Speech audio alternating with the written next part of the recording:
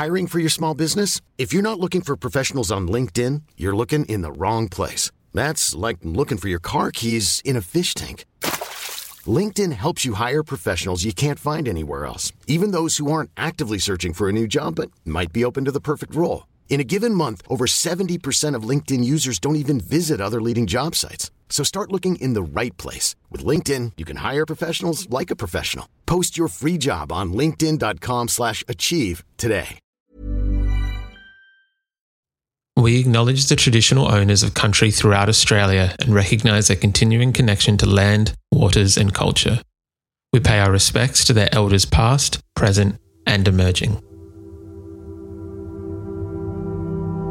Welcome back to This Song Is Yours, a music podcast where we talk to a guest each week, talk about their life and creative endeavours, and talk to them about some of the music they love. I'm your host, Simon Fink, and welcome to episode 2. Today's guest is James Arneman from country folk duo Small Town Romance. This show works by chatting to our guests about music, but also getting them to make you a playlist. We upload it to Spotify for you to listen to, and you can find the link to our Spotify in the show notes. Our conversation today discusses Slim and I, a documentary on the life of Joy McKean and Slim Dusty. James and I also discuss Springsteen and Isolation Records. Here we go.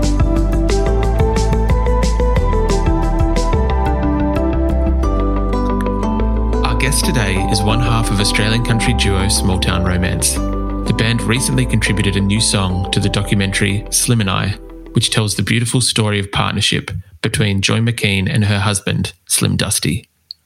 Joy and Slim also happen to be the grandparents of our guest today. Please welcome to the show, James Arneman. G'day, Simon. Thanks for having me. Thank you for being here. Now, as mentioned in the intro, you come from what I would refer to as the royal family of country music in Australia. What was it like growing up in such a musically inclined family? Well, it was very exciting. It was fun. There was always music around, and there was lots of travelling. I have some wonderful memories just being out on tour from a very young age, and that rhythm of touring that my grandparents Slim and Joy had. That was the way they lived. They were kind of nomadic, and you'd travel, get to a small town, set up in the hall, play the show, speak to the people, have a bit of a wind down, go to bed, do it all again. And that sort of rhythm of life definitely imprinted on me at a young age, and I loved it. And it was so exciting. Every day was sort of leading up towards this sort of crescendo and this climax, which was the concert. So that was a lot of fun. That was probably one of my big memories of growing up in my family. And then the music itself as well, just the idea of songwriting and songwriting being a serious craft. I think as a young child, I became aware of that kind of early on, about crafting songs and what made a good song. Yeah. So it was a great way to grow up. Absolutely. What are some of the earlier memories that you have with your grandfather? So many. I think some of my favourites. I think when we'd be on tour, Slim, he'd been, by the time I came along, I was born in 1985. At that point, had a recording career that had lasted over 40 years at that point, and he was still going strong. And so watching him sort of backstage, just in his dressing room before he'd hit the stage each night, watching him sort of pump himself up and just see the absolute excitement and just the pure joy in what he did and how excited he got before every gig. And he'd warm up. I mean, he'd play a couple of songs to warm up with his guitar in his dressing room, and he'd stride around and sort of stretch. I loved just sitting there in the dressing room watching him get ready to go on. I just remember it just felt very intimate. He'd be warming up and singing a couple of songs, and you were the only audience there, and knowing that you were kind of getting a preview of the energy that he was about to sort of unleash on, a crowd of 1,000 or more people. Very special sort of moments like that. And I think, just generally the that sort of absolute enthusiasm. It was very infectious coming from my grandparents, both Slim and Joy. Even like around the dinner table, Slim would be making up rhymes. At the dinner table, he was very playful with words, and then the way he would bounce off Joy, and Joy would be the more pragmatic sort of foil that would, kind of steer him towards, harnessing that energy, I guess, watching that happen in all the sort of family settings. He'd be coming up with something on the spot kind of as a bit of a throwaway line, and she'd be like, well, you should write that down or record that. And just watching them, their energies and the way they bounced off each other and complemented each other, that's wonderful memories. With both Joy and Slim being quite musical, along with your mother, Anne, who we'll talk about a bit later, was there ever a point where you thought maybe music isn't for me, or maybe I'll be a doctor or an architect? I think, the last sort of 15 years of my life, I've been working in film. So that's kind of been my career, and music has been, I've always wanted to play music, and there was no doubt that I'd always be playing music in some way. But there was never any pressure to follow in the footsteps or anything. And in some ways that was such an abstract idea to me anyway, because, Slim and Joy's career, it's such a specific, incredibly specific sort of phenomenon that took place, over the course of 50 years. They built this sort of grassroots following in Australia by going and playing shows in small towns and collecting songs and from people that they met, and collecting bits of verse and turning them into songs, and also writing. And it was just this sort of phenomenon that built and built over 50 years. So it was this huge legacy, I guess, that they built in this huge catalogue of music that it's kind of overwhelming when you contemplate it. So the idea of kind of following on from that was always a bit abstract to me. And I think growing up, I didn't grow up in the country. I grew up in suburban Sydney. So the idea of becoming a country singer, even though I was related to Slim Dusty and Joy McKean, becoming a country singer as a suburban kid in the 90s, it was always a bit of a strange disjunct there for me, I think. So I was always going to have music in my life. But to be honest, the most recent single that I've just put out with the group Small Town Romance, which is myself and my wife, Flora, that is the closest thing to following in the footsteps I've ever done, I think, and probably the first time I've ever done it, because everything I've done musically previous to that is quite separate, I think, and it's its own sort of musical path, I guess. Just before, you mentioned that you've been working in film for the last number of years. Along with the band contributing to the film's soundtrack, you were also involved in the making of the film, like going through the archives and searching for old notes and footage. How did the project actually come about? The project was something that was sort of gestating for a long time, because when I started working in film, I finished uni, finished film school, started working, and I was working in doco a lot, doing a lot of editing of docos. And so immediately I knew in the back of my head, well, I've got this access and there's this amazing story, and I'd love to do a definitive sort of doco about Slim and Joy. But the journey to getting that off the ground it took a little while. And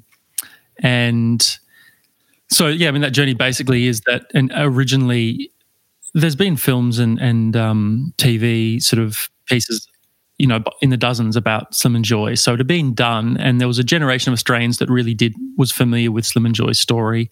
So for me, it was a question of, why do we need to tell this story again, and what makes it have contemporary relevance, and how can we introduce a whole new audience to this music and this story? And so it took a while to sort of find a way to do that. Initially, the point where it clicked for me was when my grandmother Joy wrote her autobiography, and that was about 5 or 6 years ago, I think. So Slim and Joy, they're like old school showbiz couple. And, in the 50s and 60s in showbiz, you had like your public persona, very squeaky clean, kind of all smiles. And then your private life was your private life, especially in country music in Australia. It's very kind of conservative values, I guess you'd say. So even when I started researching this, and interviewing my grandmother and saying, I'd like to make a film about your life with Slim, can we, sit down and do some research interviews?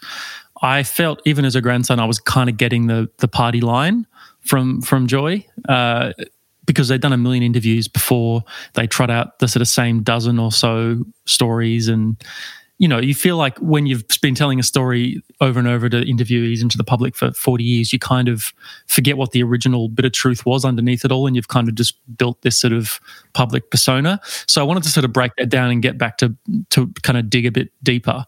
And when Joy decided to write her autobiography, she immediately was just like going straight back to sort of primary archives, like her diaries, ringing up her friends, going through old ephemera, and immediately that sort of reactivated a whole lot of old memory pathways for her. And she sent me a few drafts of the opening chapters to the book, and immediately I just knew, well, this is it. This is, you know, it's been a bit of a wait, but this is the way into this story, because telling the story of their partnership through Joy's perspective and using this sort of fresh take that Joy has from revisiting all of this, that's the way in. But of course, you know, making a film about Slim, you've obviously got to get the record company on side, and it's a huge amount of intellectual property there that's very valuable to them. So they want to kind of, you know, have, you know, be involved in the process and approve of the way you're doing it. And every time we tried to pitch it, people generally wanted Slim to be the focus of the film. So it was hard to get that idea of Joy being kind of the centerpiece of the film into the pitch and for it to stick through various iterations. And so we found it difficult to fund the film with Joy as the central figure, because Slim was so much more recognizable. People wanted that, in terms of the producers and the record company wanted that. But when you actually pitch that to funding bodies and financing people, they said, well, what's new about this? We know Slim's story. So it was kind of a bit of a circle we went through. But then kind of attitudes changed almost, you know, overnight, it felt like, in an approach to telling women's stories in film and in all walks of life, in around, you know, 2016, I guess it was. And from there, immediately that pitch became much more sellable, and we were able to make the film on the scale we wanted to make it with a big distributor. We were able to get a big director in, Creve Stenders, to come and direct the film. And so I had all this research done. I had all the archival material ready to go. I had all the interviewees that are prepped. We were just ready to run with it. So the moment that sort of the timing became right, we had everything ready to go, and we just pushed on through and made the film. And we're, you know, really happy with what we made. That's beautiful. With the time that we're currently living in, people do want to hear different stories. The narrative used to be behind every great man is a great woman, but I think that in 2020, we're wanting stories from these different perspectives. The movie itself does focus on the partnership of Joy and Slim and them working side by side and both of them playing to their own strengths. Do you think that this was because of the time that we're in that it allowed for this perspective to be told? Yeah, absolutely. Absolutely. Like, even as, you know, recently as 2012, 2013, when we were pitching this, there wasn't that interest in telling the story this way. And then suddenly it happened very quickly. So there was this interest in, it's not necessarily revisionist history in any real way. It's just looking at this story through a different lens, and the lens of Joy.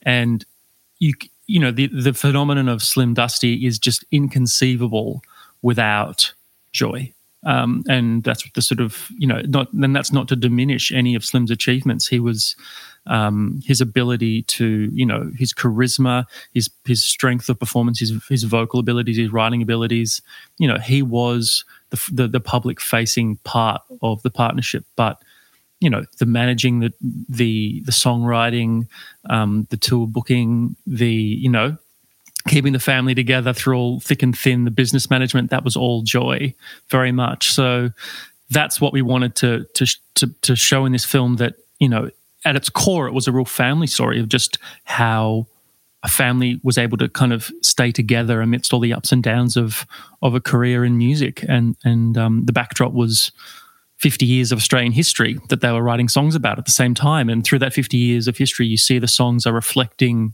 the values of a changing Australia, and you see a sort of a changing rural Australia as this family changes. When you were doing some of the research for the film, you came across some of the earlier lyrics that then became the song that Small Town Romance contributed to the film called I Don't Believe You. When you stumble across something like that, how does your brain recognise that this could be a song? And then I guess how do you approach one of Australia's most loved country singers and say, let's co-write or let's finish this song together? Yeah, I guess on its surface, it's pure nepotism, but look, it was just a product of what we were doing with the film was taking quite a candid approach to retelling their story. And when I came across some demos on a tape that Joy had done around the time Slim passed away, this song, this short little demo that she'd done, it was like, half a song. It just struck me that it was incredibly candid, incredibly raw for Joy. Joy is a songwriter that has written for, predominantly she wrote for Slim. She wrote for Slim's voice. She wrote in his character. She knew what worked for him. But she also wrote for herself, and she wrote songs over the years about, various things. But this song in particular that I'd found was, it was a new it was new territory. I'd never heard a song this honest and this raw from Joy before, and it just fitted perfectly with what was going on in the film, and the sort of confessional, but also quite measured and beautiful sort of delivery that she has in the film when she's talking about her life.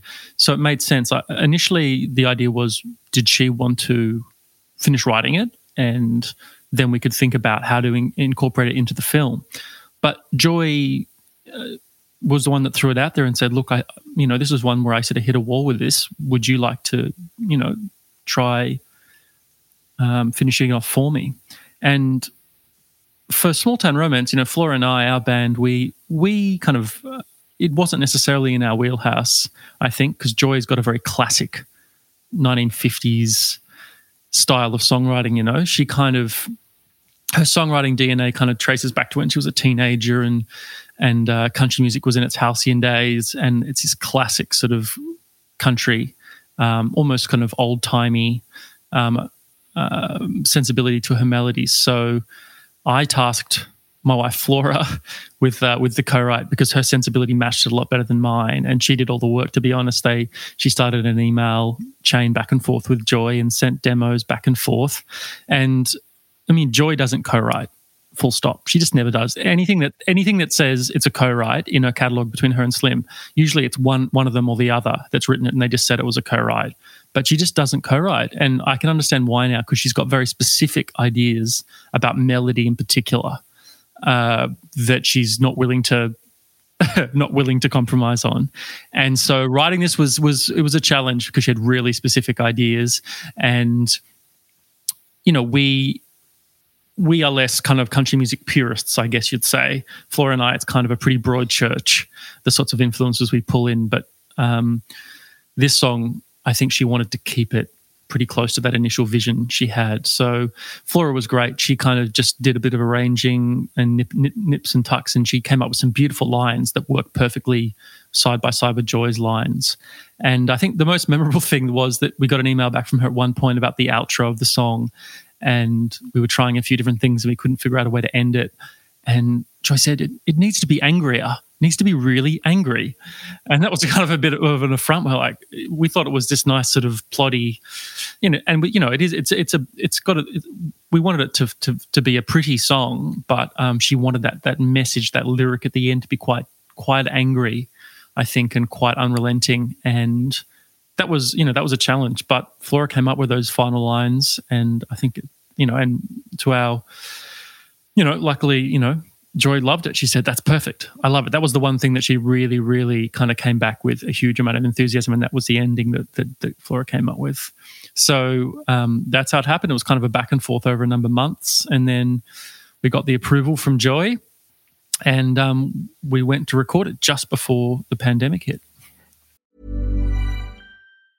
I'm Sandra, and I'm just the professional your small business was looking for. But you didn't hire me because you didn't use LinkedIn Jobs. LinkedIn has professionals you can't find anywhere else, including those who aren't actively looking for a new job, but might be open to the perfect role, like me.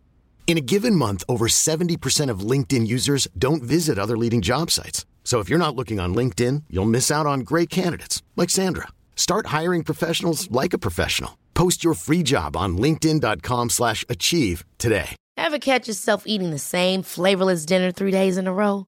Dreaming of something better? Well, HelloFresh is your guilt-free dream come true, baby. It's me, Keke Palmer. Let's wake up those taste buds with hot, juicy pecan-crusted chicken or garlic butter shrimp scampi. Hello Fresh. Stop dreaming of all the delicious possibilities and dig in at HelloFresh.com. Let's get this dinner party started.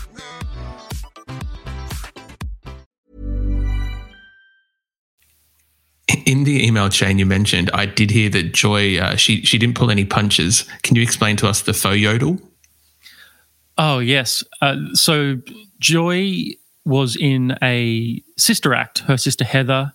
They sang together as teenagers in Sydney, and they were called the Yodeling McKean Sisters. So this is in like the heyday of yodeling, when yodeling was like a key part of country music. And they used to yodel in harmony, and it's like vocal acrobatics essentially, but it was very, very popular at the time, and they were one of the best in Australia at it. And so in more recent times, there's the odd bit of yodeling that happens in country music. You know, there's like, and I think Flora and I have come to call it kind of faux yodeling. You know, like Gillian Welsh kind of, you know, mid-tempo sort of. You know, it's not a real commitment to the. You know, it's not like, you know, Swiss Alpine yodeling. It's like it's pretty lax. So we put a bit of a faux yodel in the turnaround to this song, just because in the demo we didn't have you know, a color instrument at hand. So we said, oh, let's just do a yodel. But we got like an email back about 5 minutes later saying, what's all this faux yodeling about? Just get rid of it. Get rid of it. So that got canned immediately. Yeah. So yeah, she has very specific ideas about what she wants, Joy, and she doesn't want to compromise on them. I mean, there's lots of stories about her writing songs for Slim, and Slim saying, I can't sing that. It's too many words, or that melody's not right for me. And she's like, no, we're going to sit down and we're going to work through it. And this is the way you're going to sing the melody. You're not going to, you know, simplify it or flatten it out. And the best example of that is Slim's biggest hit, Lights on the Hill, was a song that he just dismissed out of hand when she gave it to him initially and said, there's too many words in this song. I can't get my breath. I can't sing this rhythm. And she said, yes, you can. You know, just work on it.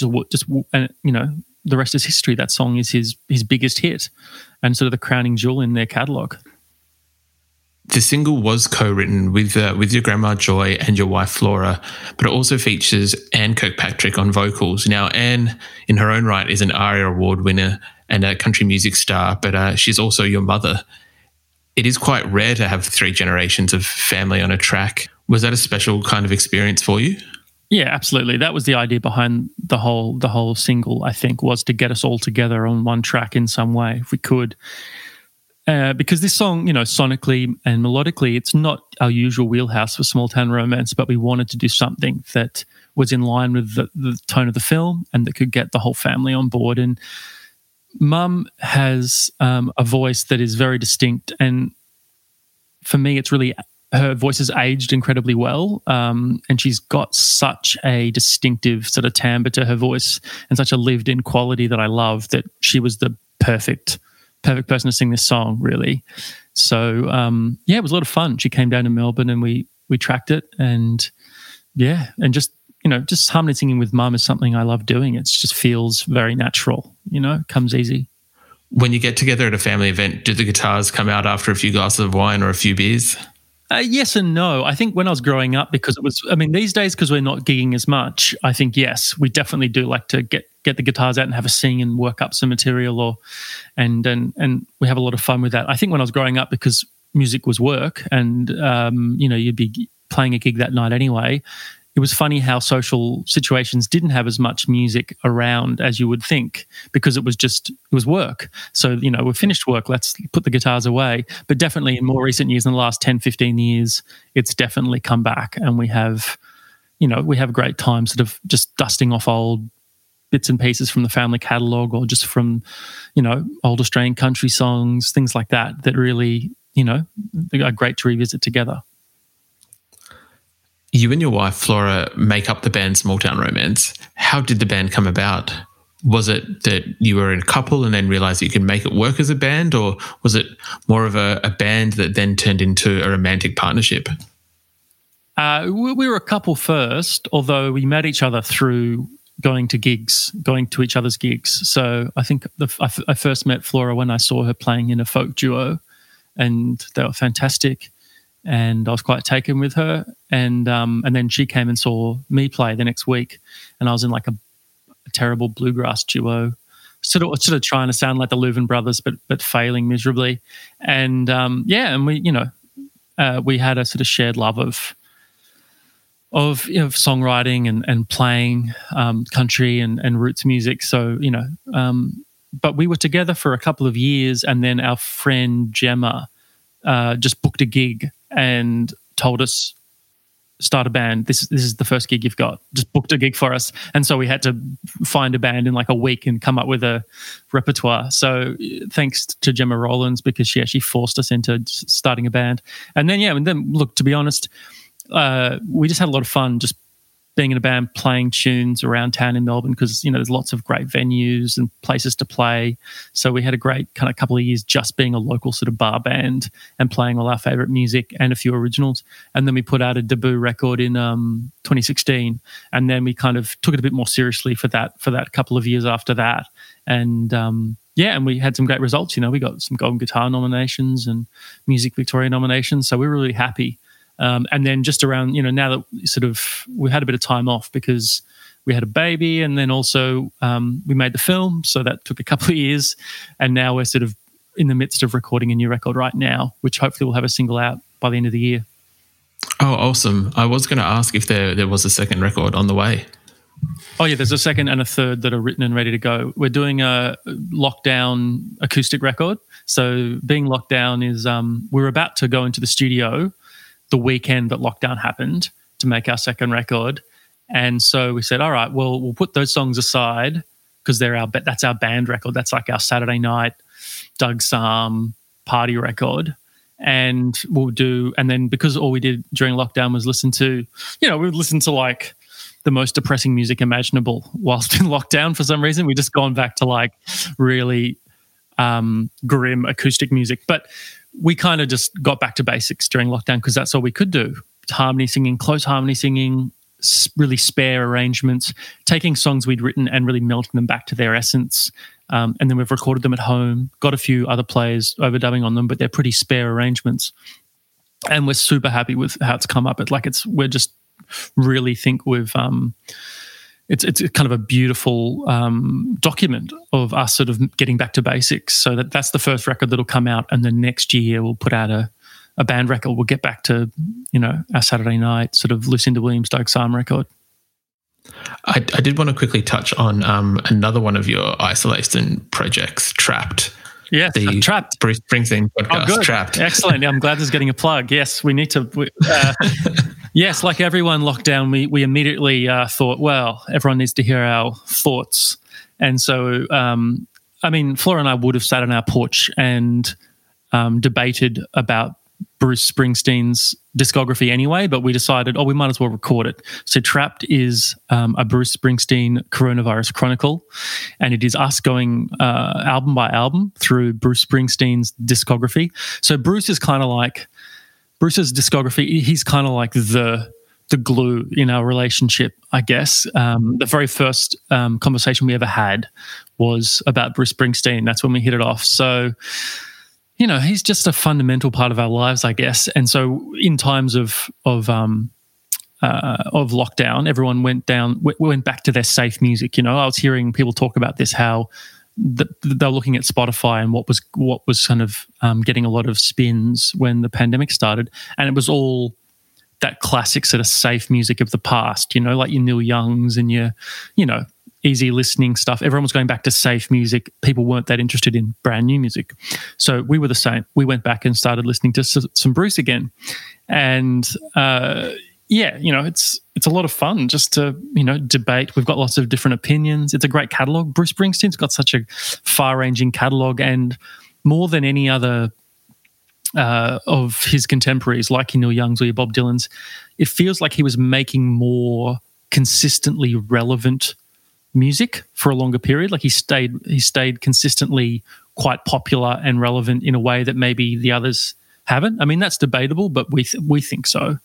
And so I'd agree with that. Yeah. Yeah, I mean, Bob Dylan still makes good records, but I don't think he's thought of as relevant, whereas when Bruce Springsteen made The Rising, after 9/11, that was an incredibly resonant record around the world. We've had a lot of fun.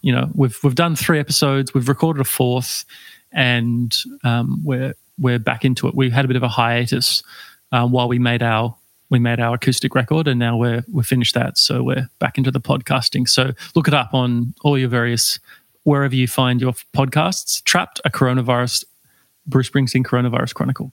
We'll definitely give it a plug at the end of the show. For you, what is the ultimate Springsteen record? Oh, that's a tough one. Yeah, this is why we did it, because, the discography is quite, I mean, he essentially rewrites the same 3 or 4 songs over and over and over again, which is great. Like, there's nothing wrong with doing that. Like, that's a great idea, and that's just honing your craft. And, once you've got, when you're drawing on those essential archetypes and ideas that he is, you can rewrite them and reinvent them throughout the course of a 50-year career.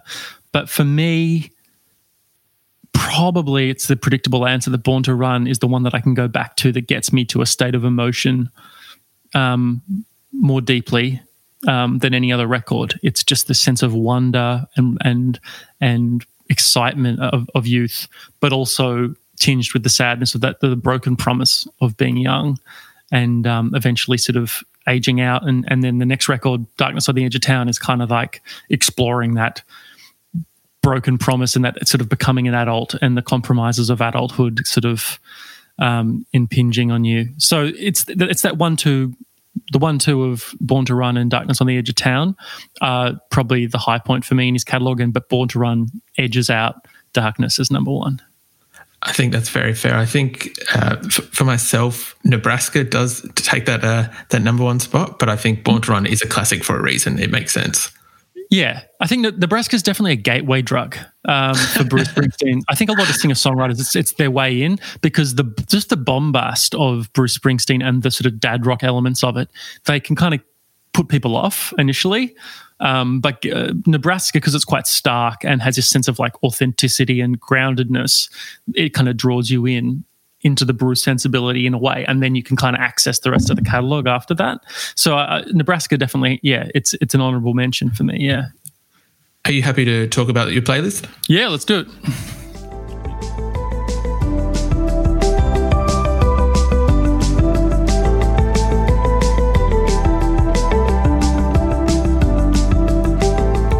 It goes without saying that there would be at least one Slim Dusty song on the playlist. Now, Slim had over 100 studio records and over 1,000 songs. What was it about Indian Pacific that you thought, yep, this is the one for the playlist? Yeah, it's a tough one to pick one song out of, over 1,000. I think this song for me really distills the Slim and Joy partnership. So it's written by my grandmother Joy for Slim, and I think it's 1976 she writes this. So this is kind of the height of his fame and his success. And it's a song, it's a very simple conceit for a song. It's the train that runs from the east to the west of Australia, the Indian Pacific. It's basically a song telling the story of looking out the window as you cross the nation.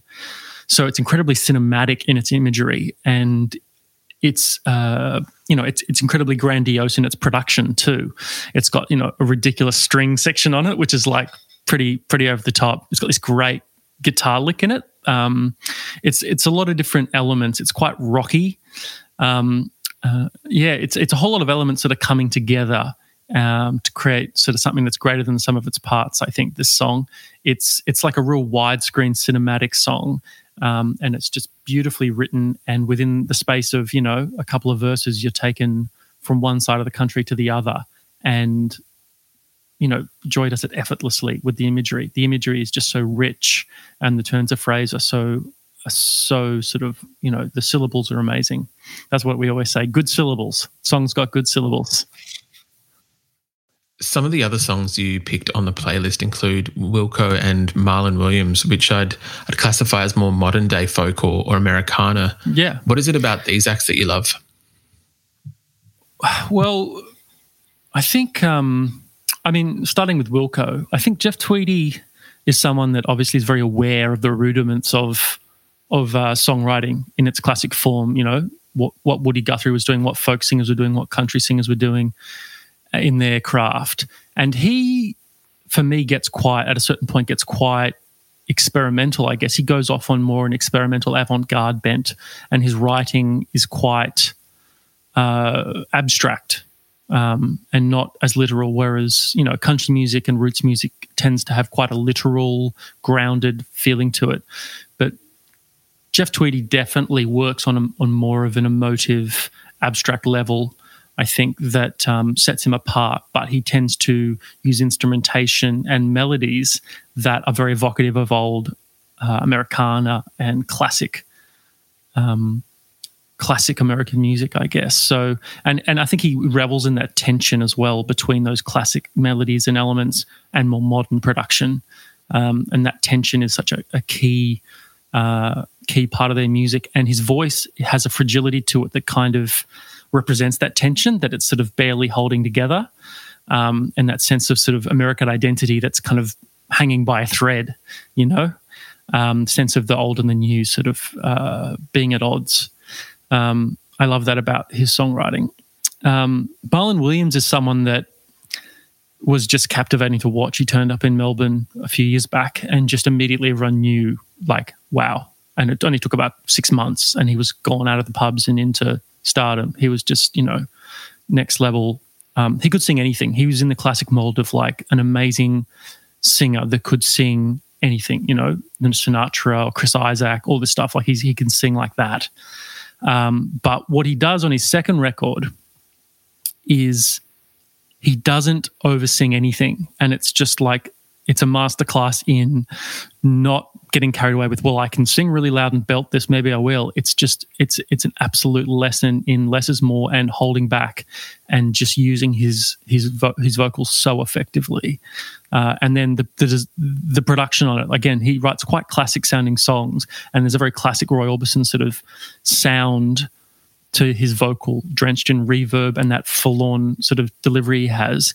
But the production gives it a very sort of futuristic. That's a pretty lame word. No one's used that word for a while. Futuristic. But it does. It feels like it's almost like a retro. It's like the idea of the future in the 70s sound to that record that I just love. And I just think the simplicity of it and he didn't overcook it. You know, so many people overcook their second record. He just got it right. He just got it just right. So I love that record. It's a great record in terms of, well, as you said, it's a lesson in restraint in doing things well. Yeah, totally. The last song I wanted to discuss today was High Open Hills, which is a beautiful track from Melbourne artist Liz Stringer. What is it about this song that connects to you?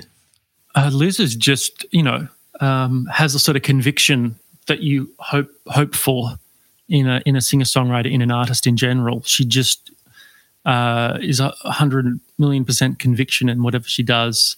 And it's incredibly moving to watch her play, whether it be in the corner of a pub or at Port Fairy in front of 2,000 people. She just got that ability to connect emotionally. And this song is it's a real weeper, but it's just a beautiful, beautiful song. And Liz just reminds me as well of a time when I first moved to Melbourne and just discovered a whole lot of singer-songwriters that I didn't know existed, that were kind of more local Victorian songwriters at the time, that are all just blew me away with how good they were. Van Walker, Chris Altman, you know, the list goes on. There's so many of them. You know, Geordie Lane, so many great songwriters, and she was part of that sort of group. And she's continued to just power, and she's got a huge voice. And yeah, she just gets me to a state of emotion, you know, within a chorus that not many singers can do, you know. So I continue to spin those records. I think it's a sign of a good songwriter when you can kind of, even within just the course of a chorus or a verse, just make someone feel something within that short space. That's the job description, you know? Yeah. James, look, thank you very much for your time today. I do really appreciate it. Thanks for having me, Simon. Cheers.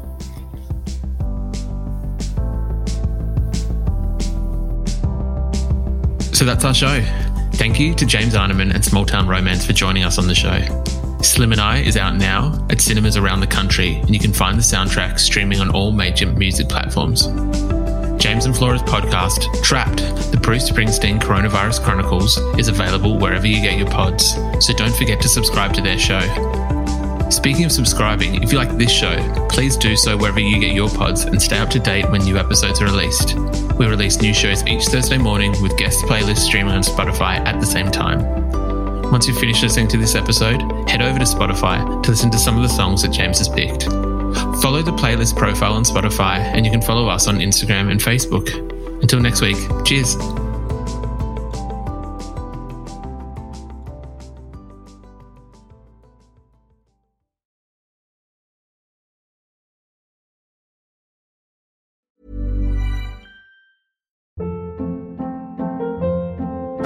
Hold up. What was that? Boring. No flavor. That was as bad as those leftovers you ate all week. Keke Palmer here, and it's time to say hello to something fresh and guilt-free. Hello Fresh. Jazz up dinner with pecan-crusted chicken or garlic butter shrimp scampi. Now that's music to my mouth. Hello Fresh. Let's get this dinner party started. Discover all the delicious possibilities at HelloFresh.com.